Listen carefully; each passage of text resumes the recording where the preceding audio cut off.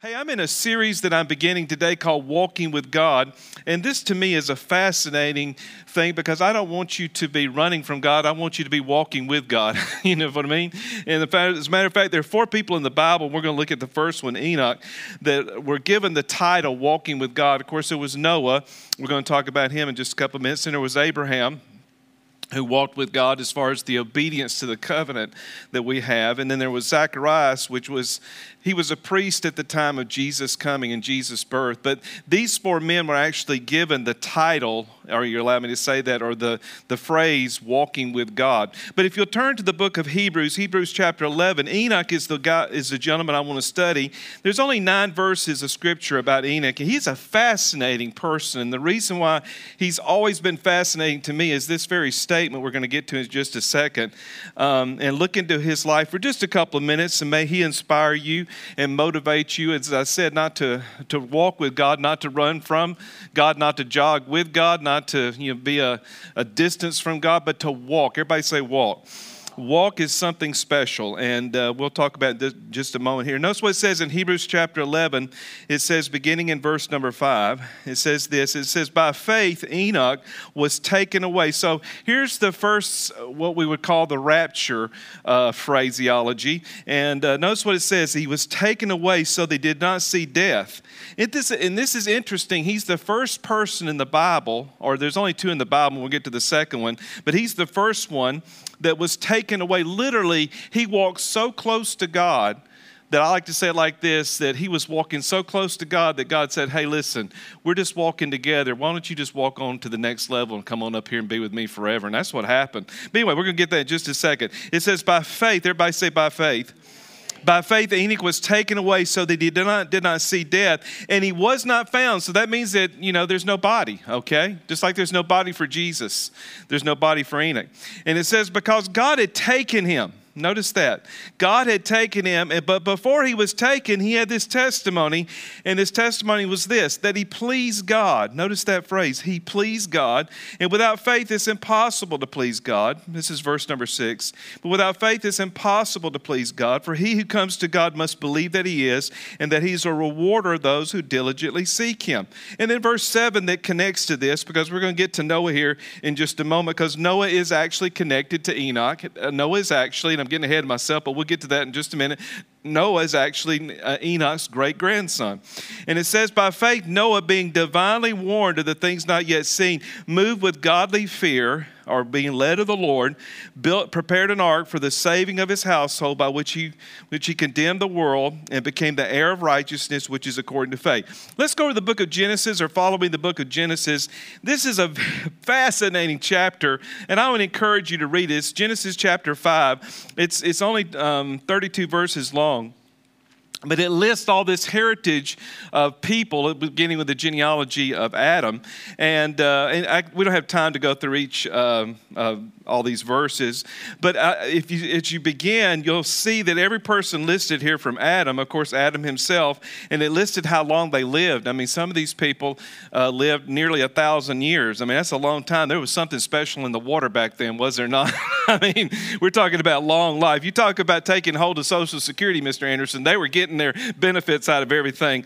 So anyway, and thank God that they didn't have to deal with Social Security. Notice what it says right here. It says that each one of these men, as you look at it just briefly, every single one of them died. However, when you get over to the verse I want you to get to, which is verse 21, it says Enoch, and again, please, I can't read it all, but it says every person died. And then you get to verse number 21. It says Enoch, he lived 65 years. Everybody say 65 years. And you say, why is that important, Pastor Brian? Because it continually confirms my preaching for all this time that I'm up here and always will be up here, that the older you get, the better you get, right? And notice what happened to him at 65 years old. Check this out. At 65 years old, watch this. Verse number 21, Enoch was 65 years old, and he begot Methuselah. So he had a child at 65. I don't know if I can talk Sheila into that, but I would like to. But anyway, moving right along. Notice what it says when I get to be 65, which is a long time from now. But anyway, no, we've got all the children we need right now. So hallelujah. But notice what it says here. I think it's funny, though, that when he begot Methuselah, watch this now, watch this. When he begot Methuselah, what happened to him? What happened to him? Notice this. He says he walked with God. Isn't that interesting? So for 65 years, he was not walking with God. Then all of a sudden, when he has Methuselah, what happens? He walked with God for 300 years, and he had sons and daughters. So it's interesting. He had no children. He's married. And then all of a sudden he has this first child, and then he has more children. And in the busyness of that, and yet he lived 300 years, but notice 365 years. Look what it says here. He walked with God 300 years. I'm telling you what, ladies and gentlemen, what a powerful testimony. What a powerful thing to say about an individual. There's only 9 verses about Enoch in the entire Bible. Basically makes reference to him. But to have that connected to your name, to me, is one of the most beautiful things that can be said about you as an individual or me as an individual, that you walk with God. But notice what it says here. It says that all the days of Enoch were 365 years, and Enoch walked with God, and he was not, for God took him. And so here's that phrase again. God took Enoch because he walked with him to a point and to a place that all of a sudden, what happened to him? God literally took him. I just want to take a little journey here. There are 5 things, if they will help me pull those up on the screen. They're just, again, I sort of like I'm a history guy. I like the History Channel. I like biographies, and I was raised by my dad to really enjoy that, and I do personally. And I just want to list to you 5 things about Enoch's life that are just fascinating. And because this man is really unique. I mean, not only did he have this phrase that he walked with God, but it says that God literally took him, that he had this remarkable relationship with the Lord, that he walked so closely. And by the way, ladies, it's not just, a man only, but I'm talking about us as a people. You say, well, that's a different generation. That was a different time. Yes, I mean, he actually, as you study the genealogy of this, and I don't have the time, but I've been studying this week, it's fascinating to me that when Enoch was alive, Adam was still alive. And so, I mean, he was only 7 generations away from Adam. And so they were all living together. I mean, these people had long life. They had longevity of life. And some say that, it's because the atmosphere and all that was different. I don't know. I mean, I really don't know. I mean, I can't, some people would try to interject all this political stuff in here and say the earth was different. But anyway, regardless, all I know is that you read Genesis chapter 5, these people were all alive at the same time and living together. I mean, just think about it. What if Abraham Lincoln had not been assassinated and he was still alive right now? If people lived 200 years, wouldn't that be fascinating? I mean, Abraham Lincoln going to the, presidential inauguration. So, I mean, I just happened to be in a bookstore yesterday, and I saw a particular president putting his hand on the very Bible that Abraham Lincoln, swore his oath on. Well, what if Abraham Lincoln was standing right near him? I mean, you said, Pastor Brian, that's strange and weird. No, I mean, Genesis chapter 5, these people were living long, and they were living past the ages that we are accustomed to. And I think the beauty of Enoch is that at 65 years old, his life began. And in our society, man, they're saying at 65 life ends, right?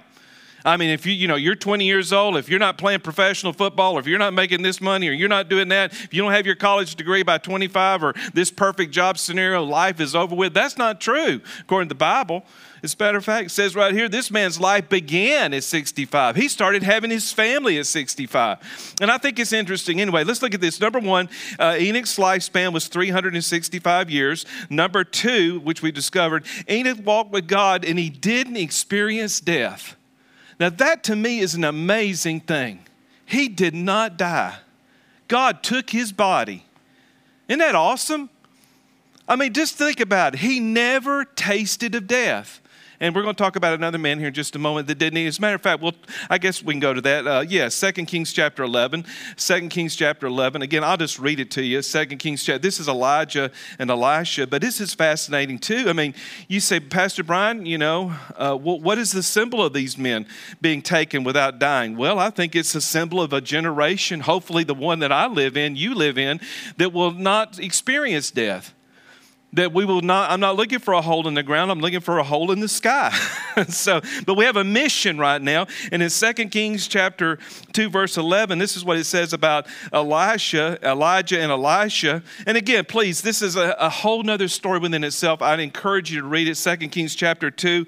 And this is talking about how Elisha wanted the mantle of Elijah. Then all of a sudden in verse 11, as they were going through this situation that happened, and I'm just reading verse 11, then it happened as they continued on and talked that suddenly, everybody say suddenly, a chariot. Now this is funny. Enoch was literally, I think Enoch was walking and God just literally he just walked right into heaven.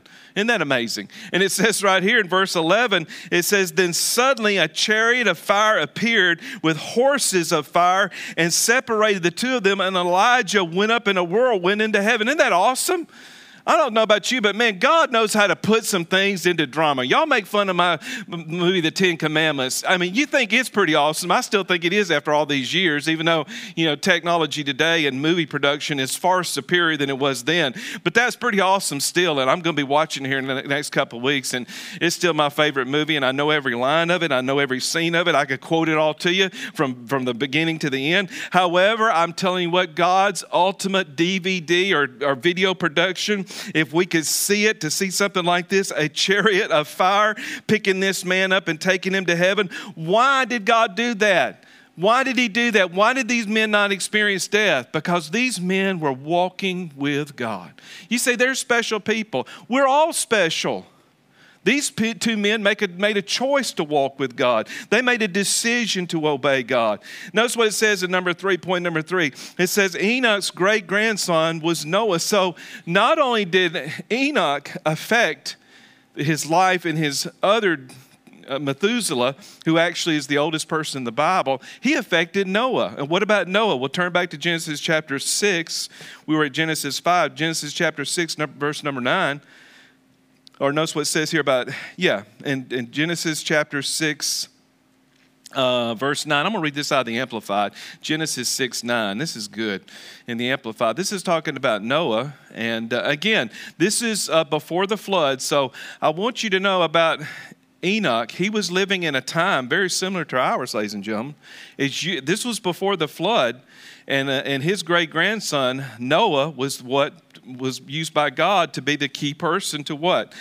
Get the ark in order and to prepare the way that, this flood would happen, because God was literally starting all over, if you allow me to say it. Well, he did start all over.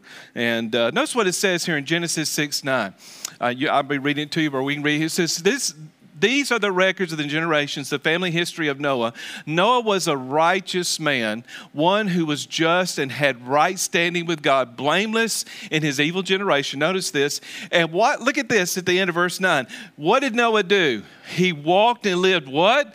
In habitual fellowship with God. Let's read that together. Noah walked, lived in habitual fellowship with God. One more time.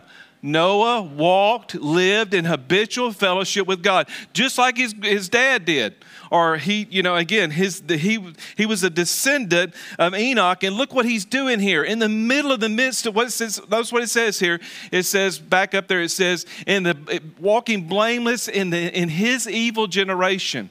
Noah walked and lived in habitual fellowship with God. Ladies and gentlemen, I'm telling you what, these two men are inspiring as their legacy. One, Enoch to his great-grandson, Noah, about how to deal and respond and react to evil generations and evil times. And we're living in that. We're living in times where men and women are absolutely, their consciousness are seared concerning the things of God. They don't value what you and I value. And arguing with them politically, in my opinion, is not really the answer, even though, government and politics and all those things are a part of our life. But getting in a debate politically is not the answer. It's living like this man lived. What did he do? Lived blamelessly before God, walked in a habitual fellowship with God, and God honored him and saved his family. And I don't know about you, ladies and gentlemen, to me, that's what I want. I want to see believers walking with the God, and I want to see their families affected for the Lord. I don't want to ever have to hear about a family member of yours perishing this earth without knowing Jesus Christ, if we can be in agreement. I just know that you and I can come in agreement for the salvation of that loved one, regardless how far they walked away from God. That you and I are walking in fellowship with God. We're believing God, and we're going to believe God for people to be born again, even the hardest of people. And Dave Nillette and Shelby over here to my right would be glad to tell you after a service or talk to you anytime via technology, because they have been in prisons many, many years of their ministry, and of course their association with her dad, a prison ministry, and they've seen the hardest of the hard. And both of these two have led people to the Lord that society would give up on and say, hey, there's no chance. And you say, well, that's prison salvation. Well, I don't know. Yes, there is, and there is prison salvation. I've heard two of them talk about that. I've been with them. We've ministered together in these environments. But at the same time, I do know this because I've been with them too. There's been sincerity. There have been people that said, you know what? Yes, I've messed my life up. Yes, I have walked another way, but I want to walk this way. Show me how. Even though I have to pay this price, I'm going to walk in this direction. And the beauty of that's the reason why we would go. I mean, the hours and the money and the time and the ministry and the effort. And by the way, there's no financial gain in prison ministry. And Dave and Shelby will tell you, they've spent thousands and thousands of dollars with their family as well as people they're associated with. There's no money in it, but there is this one thing, that a life that seemed to be or deemed impossible to reach was reached because somebody reached out to them in spite of the environment they were in. To say, hey, there's forgiveness, there's mercy and grace. Yes, you're paying a price, but you can walk in fellowship with God even wearing that white suit, even in incarceration. And maybe you will get free. Maybe there'll be a time that you'll be released, but you can know God in spite of the evilness that you participated in. Isn't that beautiful? That's the grace of God. And I tell you what, Adam, bless his heart, and I think Enoch and Adam got to talking. And one day they said, Adam told Enoch, again, because they lived together, he said, I was walking with God in the garden, and then I didn't, and I messed up. And I think that inspired Enoch at 65 years. This is just me now. Please, this is Pastor Brian. This is just Pastor Brian thinking about it, okay? So anyway, when I get to heaven, past 100 years old, then I'll ask Enoch about this if Jesus tarries. And when you see us talking about it, you'll know. I'll say, Enoch, at 65 years old, what happened to you? I think it's what Enoch would say. I came to the decision after talking to Adam that I wanted to walk with God, and I wanted to live that I believed at that time, the older you get, the better you get. See, there's my phrase, okay? The older, y'all, listen, y'all just might as well get used to it. The older you get, the better you get, right? And so Enoch bought into that. At 65, went to his wife and said, listen, we don't have any children now. Let's get started. So they started having children, and man, life got better and better and better. And all of a sudden, for 300 years, not 30 days, 300 years, this man walked with God and changed the destiny of Christianity because he walked with God. Noah walked with God, affected Abraham. Abraham affected all the genealogy that was before him, including King David, all the way to the time of Jesus' birth, because one man walked with God. You say, well, Pastor Brian, what about me? That's right. Yes, you and I can walk with God and affect generations. Turn back to Hebrews chapter 11. Hebrews chapter 11. I'll tell you what, this is inspiring about this man. Not a lot is said, but a lot is implied in the fact of who he is, and what he did was tremendous. Notice what it says. Let's go back to Hebrews 11:1. I'm reading out of the New King James just a moment here. Hebrews 11:1. It says, now faith is the substance of things hoped for, the evidence of things not seen. It says, for by faith the elders obtained a good testimony. And who has a good testimony here? Enoch had a good testimony. He walked with God. I'll never forget this. I'm just so reminded of this. I went to Bentonville, Arkansas many times. I preached in a church up there, a pastor friend of mine that's near the Walmart headquarters in Bentonville. And of course, the founder of Walmart was a godly man, and I honor him and respect him immensely. And he loved the Lord, and he was so humble in his way he approached life, especially in what he did with Walmart. But he wanted so much to have the Presidential Medal of Freedom, and George H. Bush gave that to him. And when you go to this man's grave, the founder of Walmart, you don't see anything but his name and the date. And right below his Tombstone area there is, by the way, this was back in the days, the last time I was there, when Walmart had the little smiley faces, you know. Well, it has Sam Walton's name on the grave and just the dates. And then people come by and stick stickers and Walmart stuff on there, you know, and whatever. But down at the base of it, it says, recipient of the Presidential Medal of Freedom. That's all he wanted to be remembered by. Not as the founder of Walmart, not as a giver, not doing this, not doing that. Walmart's what? Biggest employer in the world, basically. But he wanted to be remembered because he wanted to be the best American possible. And ladies and gentlemen, you know, when your life is said and done, which one day will happen, even if Jesus comes and brings us through the rapture, you got to look back and what do you want said of your life? I want it said as your pastor, as a man, as a brother in the Lord, as a friend, that you walked with God so close that God wanted to bring you home. He desired to bring you home. Some people say, how can we get Jesus to come back sooner in this evil generation? I believe this. We should have a testimony that by faith we believed God regardless of the evil in the world. That even though we can cut on the news, and now every day I go through the news in about 2 minutes. I have a particular news app. I go through it in about 2 minutes, and that's it. I've just really pushed it to the side. You're not going to hear me debating or arguing with you. Listen, I've been in politics all my life. I grew up in it. I see both sides of it. I know the Democrat, the Republican. I've worked for both sides. It'd be like talking to Stephen Jones, Jerry Jones' son, about, you know, football issues. He just knows it. He grew up in it. I've seen the good, the bad, and the ugly, but I want you to know there's something more important to life than that. There really is. Is it important, Pastor Brian? Yes, it's important. But what's more important is the testimony, as it says right here, of what? Knowing God. That by faith, verse 3, we understand that the worlds were framed by the word of God, so that things which are seen were not made of things but which are visible. Notice verse 5. By faith, Abel offered to God a more excellent sacrifice than Cain, that even though he obtained a witness that he was righteous, God testifying of his gifts, that though he being dead, yet still speaks. I mean, you walk with God, you obey God, you're giving your life of obedience will speak even when you're gone. I want that said of you. I really do want that said of you. Because it says right here, then the next thing, by faith, Enoch was taken away and he did not see death and was not found. You know why? Because God had taken him, because he had this testimony. He pleased God. He was so sensitive. Now, I'm not talking about, again, we think that Enoch went to a monastery and was hidden away.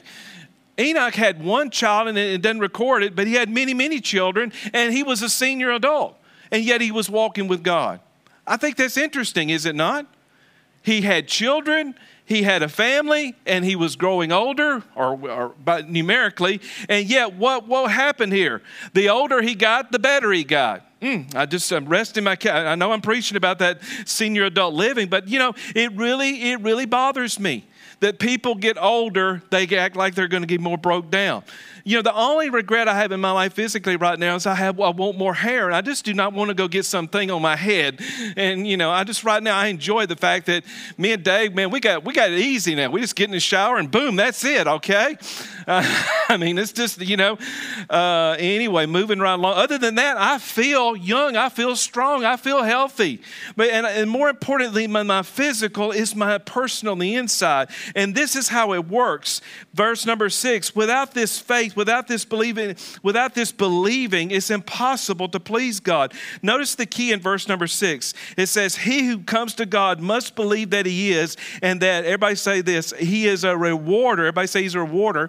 He's a rewarder of those who what? Diligently seek him or diligently walk with him.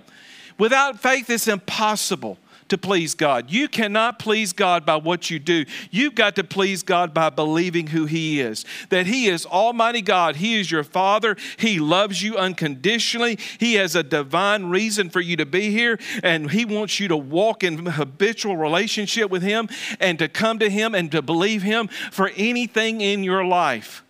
I'm telling you what, when you never limit God. People told me right after I got born again, and I had a little bitty seed inside of me that, playing the drums is what you need to do. The music industry is what you need to do. And I enjoy the music industry, and still do to this day. And as far as things that I want to do, and still playing the drums every single day, I enjoy it immensely. And, but preaching the gospel, people told me that would never happen. But I had a desire in me to do what I'm doing today, and I felt like I could be an excellent communicator, not because of my speech patterns or my presentation, but because of my heart, because I loved God, and I knew that if you would walk with Him, He would reward that, because if you diligently sought Him to live in a life of fellowship with Him, that not only would that please Him, but that would be the best thing for your life, and it would help you to help others when you're walking with God, and not being religious and not being weird, but being a person that knows God. Anyway, I just think it's interesting about Enoch, and we're going to go one more thing here, and I'm going to go to some things I want to share with you, and we're closed. Over in Jude chapter 1, or there's only one chapter in Jude. Jude verses 14 and 15, that's the last book before the book of Revelation.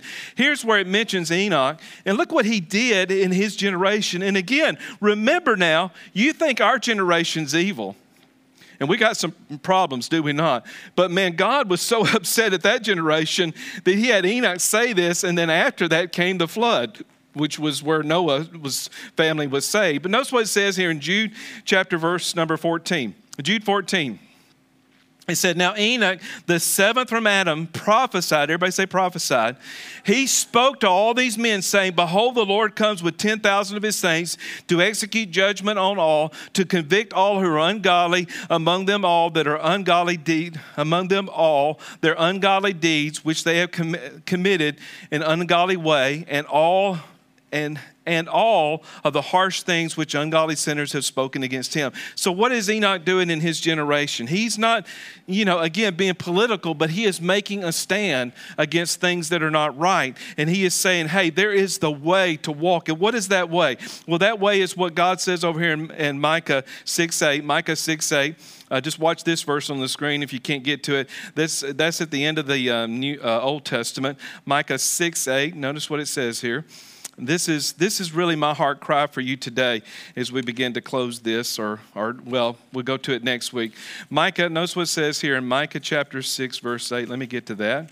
And I just want to read it myself. I want to read things to you because I want you to believe the fact that it's coming out of the Bible, not out of a computer, and not just something that I'm quoting. And I may be old school, but at the same time, I believe that this book, you'll never catch me, even though I carry my phone around constantly, you'll never catch me without a Bible. It's going to be close to me. And, I had Micah there a little while ago. So there it is. Okay.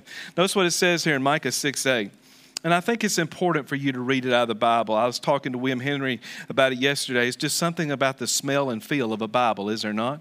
And thank God for computer technology. Thank God to have it on your phone. Listen, it's awesome, Yesterday I was walking around and boom, you can look up scriptures on your phone while you're in the Walmart or something, Seriously, the other day I was just walking around and the scripture came to me. Didn't have my Bible. It's in my vehicle. I just looked it up on the phone. I just paused right there in the candy section. I like Hershey's candy because Mr. Hershey was a man of God. And so I was over there getting my little stack of Hershey's, and the Lord spoke to me a particular scripture. And guess what it was? Micah 6:8. Check this out. Micah 6:8. Watch this.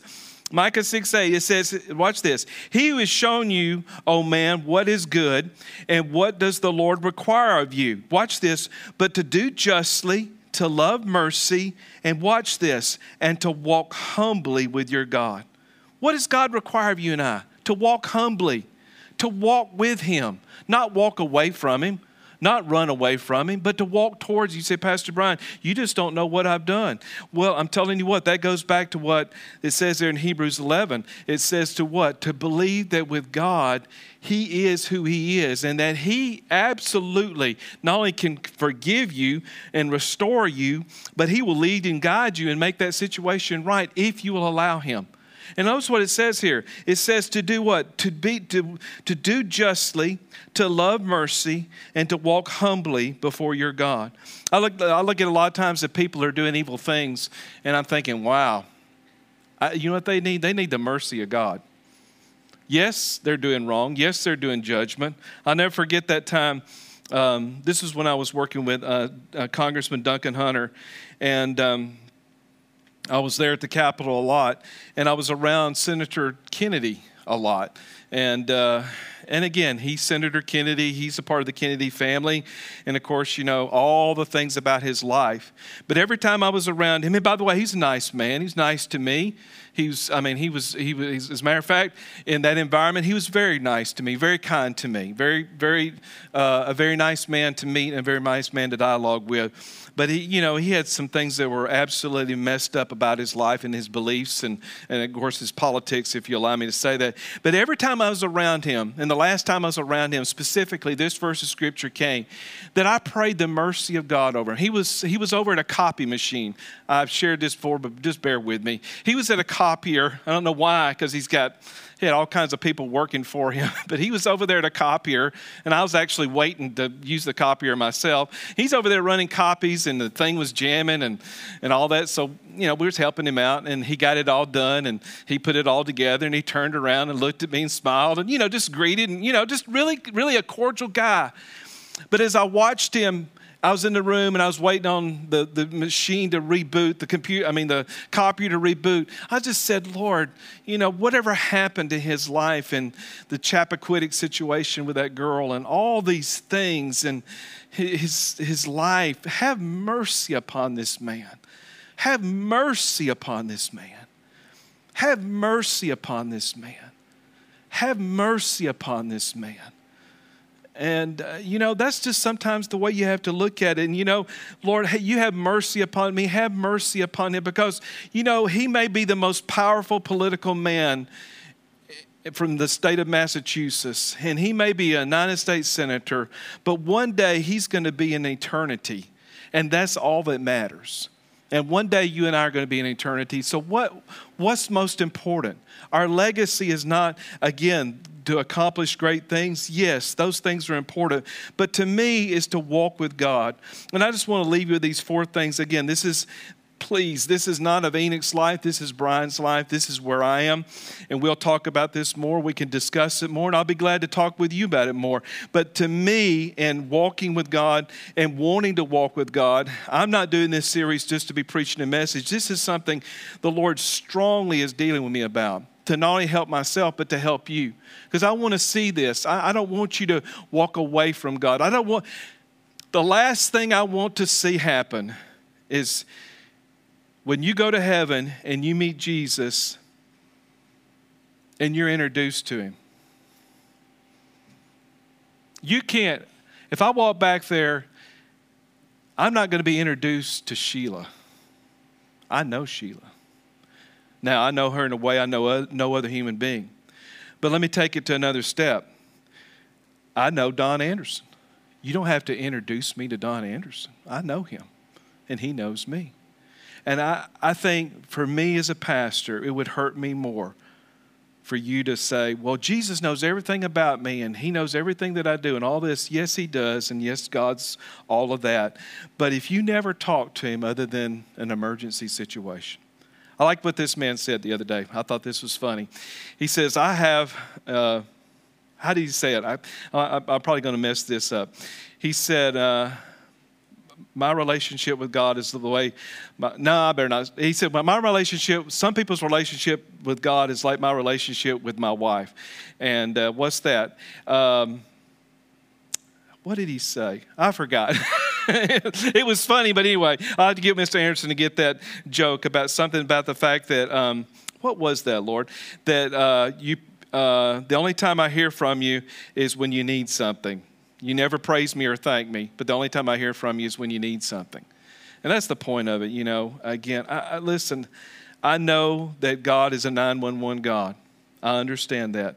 But there's some times where God doesn't want to be known as a 911 God. He wants to be known as your friend. You say, a friend? Yeah. There's people in the Bible that were called friends of God. And there are people in the Bible that are enemies of God. And I don't want you to be an enemy of God. And I don't want you to be distant from God. I want you to be a friend of God. I want you to know him. Listen, he is God. He doesn't need anything from you. He doesn't want anything from you. And he just loves you so much that he's proven 2,000 plus years ago that he would give his very best to love you. If you were the only person, and I know you've heard this before, but it's so true. If you were the only human being after the flood, he would still give his son Jesus to own you in the fact of love and you being with him forever. And so walking with God to me is just 4 things. And again, these are Brian Jacobs. These are things I'm practicing. These are things I'm working on. Listen, every single day I study this instrument. Every single day I view videos. I look at different teachers and their books that I'm going through. I'm not planning on playing professionally or anything. I may do some recording in the future. But right now, I'm just studying. I'm being a student of it. There's things that I'm playing now that I've always wanted to play, never played. And just, I studied every day because the more I studied, actually, the more I realized how much I don't know. It's this amazing thing. But walking with God is the same way. And here's the 4 things. First of all, walking with God is a constant awareness. And again, you can either jot these down or memorize these or just put these in your own life, whatever you want to do. And this is just, to me, walking with God is a constant awareness, that I'm constantly aware of his presence, that I'm constantly aware that he would never leave me nor forsake me. That you'll never hear me get up here and pray, oh God, we thank you for your presence and joining us today here in this church. I understand where there's a corporate presence of God when we come in as coming together as believers. But you know what? If the Bible's true, which it is, he said he would never leave you nor forsake you. So he's with you all the time. But you need to be conscious of that because God's a gentleman. He's not a pushy person. And so acknowledging him is so important. You say, well, Pastor Brian, I'm in the Walmart. Do I need to be sensitive to the Lord in the Walmart? Well, I think you ought to be. Maybe that's a good place to be. I just want to be consciously aware of it. Number 2, I want to be constantly listening to him inside of my spirit. Again, not these paddles on my head, as one minister calls them, your ears, but the listening on the inside. Lord, I want to hear your voice out. Just speak the scripture to me. Speak something to me. And again, this is what I'm practicing actually as a pastor, is again, when I send you a text, I've said this before, I'm saying again, but I want to reiterate it. I don't send you a text every week, most of you. Sometimes I do, sometimes I don't. But when I do send you a text and I am checking on you, I want you to know on the other side of that text or the other side of that note or the other side of that Facebook situation is a sincere listening to God that I sense, everybody sense, I sense that you're going through something. It may not be horrible. It may not be, sometimes it is. It could be bad. But on the other times, it's that God wants me to partner with him to partner to help you. And so, you can tell me that everything's fine, all the blah, blah, blah, blah, don't need anything. That's fine. But you know what? You better take that up with your Heavenly Father who's trying to use an earthly vessel to reach out to you to make sure you're all right. Candace is here, and she works in a mall situation. And so her and Terry and others, when I go visit somebody, yes, sometimes I go to the mall by myself to shop, but then sometimes I'll specifically go to somewhere somebody is just to talk to them and see them. Hey, yes, it's a social visit, but sometimes it's because of this. And so I want you to know your pastor wants to help you like a true shepherd wants to help you. And so I'm just saying that, okay?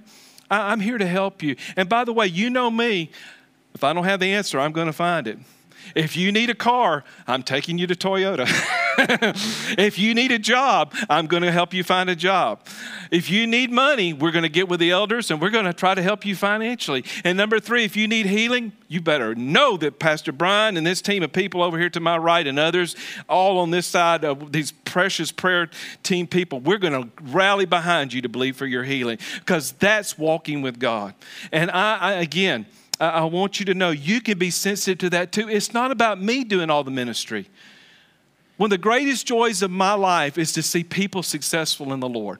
I'm telling you what, when you tell me like the other day, you told me you got a promotion, you know what, man, that I am happy. I am walking on cloud 9 for you to get a new car, even though some of you didn't buy Toyotas. You know, no, I'm just kidding about the Toyota thing. Seriously, when you get a promotion or when you buy a new house or something that I know that's in the peace of God, not in the flesh, okay? I've seen y'all and I've loved y'all. Y'all bought some things that are in the flesh and I'm like, man, that is not going to work. It's just not going to work. But you know what? You had to learn your lesson, okay? And you call me and you know, or posted on Facebook that you learned your lesson, okay? And I understand that. But there are times when you have success or times when you post an encouraging word. Listen, I'm your biggest cheerleader, okay? And also at the same time, I'm the person who knows when you're walking away from God. I can see it because it's easy for me to see. Anyway, hallelujah. Number 3, walking with God's asking questions. To me, Lord, tell me what you want me. What should I do in this situation? How should I respond and how should I react? I don't question God to why you did this, why you do that. I just want to know, what do I need to do? What do I do in this situation? That's what I do. And that has so helped me recently in dealing with my own family. My own parents and my own dad's situation is, Lord, how do I respond and react? Every single day now, I'm having to deal with his physical situation. How do I respond to that? Can I get into worry? Can I get into fear? Can I get into distraction? Yes, I can. But if I'm walking with you, then I can get answers from you. And I'm telling you what, it's just getting answers from the Lord about things that are pressing or absolutely brings peace. And then finally, walking with God is a dialogue, not a monologue. There comes times where, like yesterday, sometimes you just need to, I did it early this morning, and sometimes you just need to sit and not say anything, not do anything, not read anything, not play anything. Shut your mind down, which could take 10, 15 minutes. Or longer for some of you, and just be still and know who is God. Just be still for a moment. And by the way, you can do that driving. You can, and by the way, concentrate on your driving. But I mean, don't give place to that. But I'm saying sometimes it's good just to be still. It's good just to be in the point of hearing. We are so busy and we're running so fast. I heard this the other day, and it really, again, I don't know anything about this person, never talked to him a day in my life or whatever, but I listened to him on the radio, the Rush Limbaugh, and was talking about, and he's probably one of the wealthiest men in the entertainment industry. His income and all that is enormous. And his wealth was massive. Anyway, was talking about his life was going just full blast, and then all of a sudden it just stopped. It just stopped. Communication, interaction, everything in his life stopped the day he died. And his family, his wife was talking about how fast we were moving through life. And she said this, she said, with all that we had, and now I knew where she was coming from. She said, with all that they had, which they had money for everything. I mean, he was worth nearly $500 million. I mean, his salary is amazing. For being in the communication business is one of the highest that I know of. But my point is to have all of that and never enjoy it. Never enjoy simple things. Never enjoy the things that God has given us. That's why I work at it every Christmas. It upsets me, but even though I get through it, that Christmas is so fast and so short. I wish it was 4 months instead of 1 month, I mean, it just seemed like we just put the Christmas tree up, okay? And Sheila is misdecorated. I mean, man, our house is awesome. I mean, we got Santa Clauses doing everything. I mean, they're all over the place. And I mean, it's beautiful and it's all these colors and it's awesome and the tree's immaculate and it's everything. And then all of a sudden we got it all up there and it seems like it's up there for about 2 weeks and then she's in there taking it down. I'm like, man, we didn't hardly enjoy this, And we fly through life so fast, and then all of a sudden, here's another birthday, and here's another birthday, and here's another birthday, and here's another year, and here's this, and here's that. And did we really know anything about our Heavenly Father whom we're going to spend the rest of our lives with? In eternity. And guess what? There is no house payment up there. There is no mortgage. There's the ultimate way to travel. Think about it, okay? There is no sickness, there is no disease, and we're going to spend eternity on that side, but we're not enjoying it over here. I want to be enjoying a little bit of that over here in this crazy, rotten world. And I don't want my life dictated by, all the negative media that comes out every single day, and who's in the White House, and who's in Congress, and who's on the radio acting like a fool, and who's on television. Let them act like a fool. They've done that for thousands of years now. I want to walk with God. I want you to walk with God, and I want it to be not an introduction when you meet him. I want him to say, I'm glad you're home.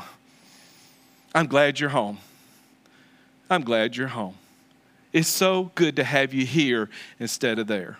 And so, ladies and gentlemen, I know I bore my soul here, but you know what? This is just where I am. And I'm not here to preach and to entertain you and make you feel good and to give you all these great points about what you need to do and what you should be doing. I'm here to just encourage you on who you are. You are a child of Almighty God, and he wants to know you intimately. He wants to walk with you. And by the way, Enoch was a pretty busy man with a busy family and a generation that was just as evil as ours. But the Bible says clearly, Dave, that he walked with God all that time. And if he can do it, we can do it. I mean, by the way, remember, that generation was worse than this one. So no complaints compared to them, compared to now. So if he can do it, we can do it. And he didn't have a Toyota. He didn't have a cell phone. He didn't have a website. And for the love of God, he didn't have Starbucks. Some of you are so addicted to Starbucks. It's like, it is your, if you can't have your Starbucks, there's another side of you that comes out. It's like, hey, Pastor Brian, if I don't have my Starbucks, I'm going to turn into an animal or some creature of some kind. Good Lord. I'll take you by the Starbucks for your $25 drink, but you're paying for it, not me.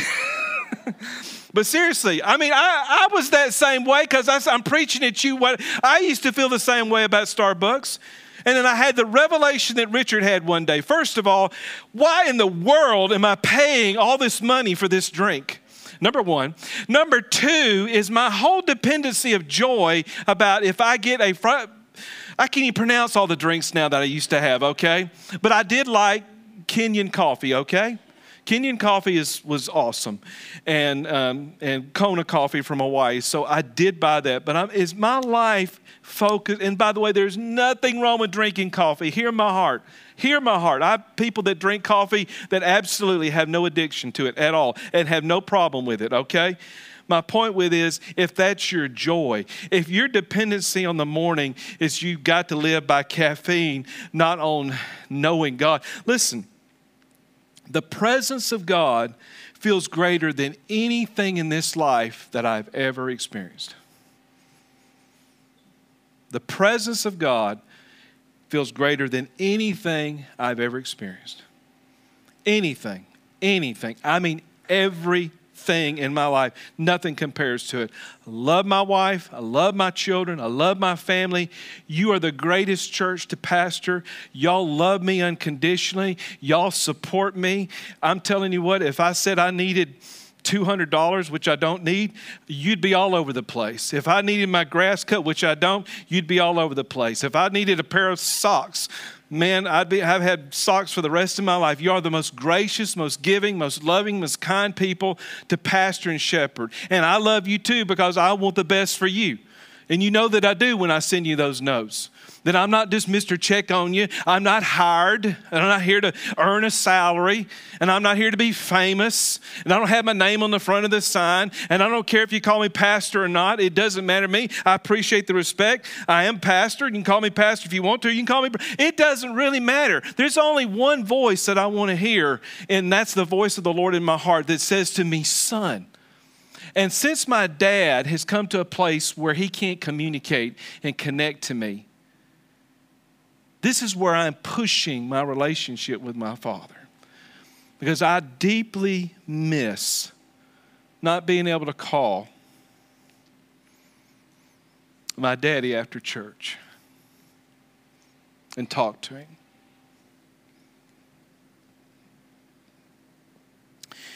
And when you get to a place where you look back and regret that you could have done more, and now you're in a place where you can't do it, it has a remarkable way of affecting you. And in my relationship with my dad, we had a good relationship, and he founded this church with me, so there's nothing wrong. He was my greatest supporter.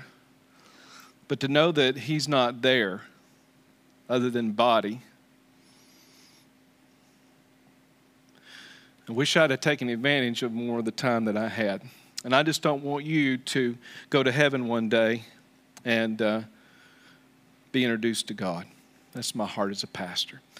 Father, I just thank you so much in Jesus' name for helping us to know you more intimately and not letting anything in our lives be of a hindrance of that relationship, which is the greatest relationship of all. That, Lord Jesus, I thank you that you died on a cross 2,000 years ago, not only to forgive us of our sins, but to give us a relationship with God. And we're so thankful. It's not just about salvation. Thank God we're saved from hell. We're so grateful that we're saved from hell. We're so grateful that we are forgiven. But I pray for every person in this auditorium that I love dearly and those that are watching that I miss dearly, that we would know you in a personal way. And I pray over every person here and every person there that whatever may be hindering their relationship with you, whatever that may be, that they will set that aside and they will talk to you as a child talks to their father, because you are our Father. And Jesus, you said it best in the Lord's Prayer. You said, "Our Father in heaven, hallowed be your name." And so today we say, hallowed be your name, Father. In Jesus' name, amen. I love and appreciate y'all so much. I appreciate y'all bearing with me as I bare my soul. But again, I do it out of the realness of what I want for you is the best life now. In Jesus' name.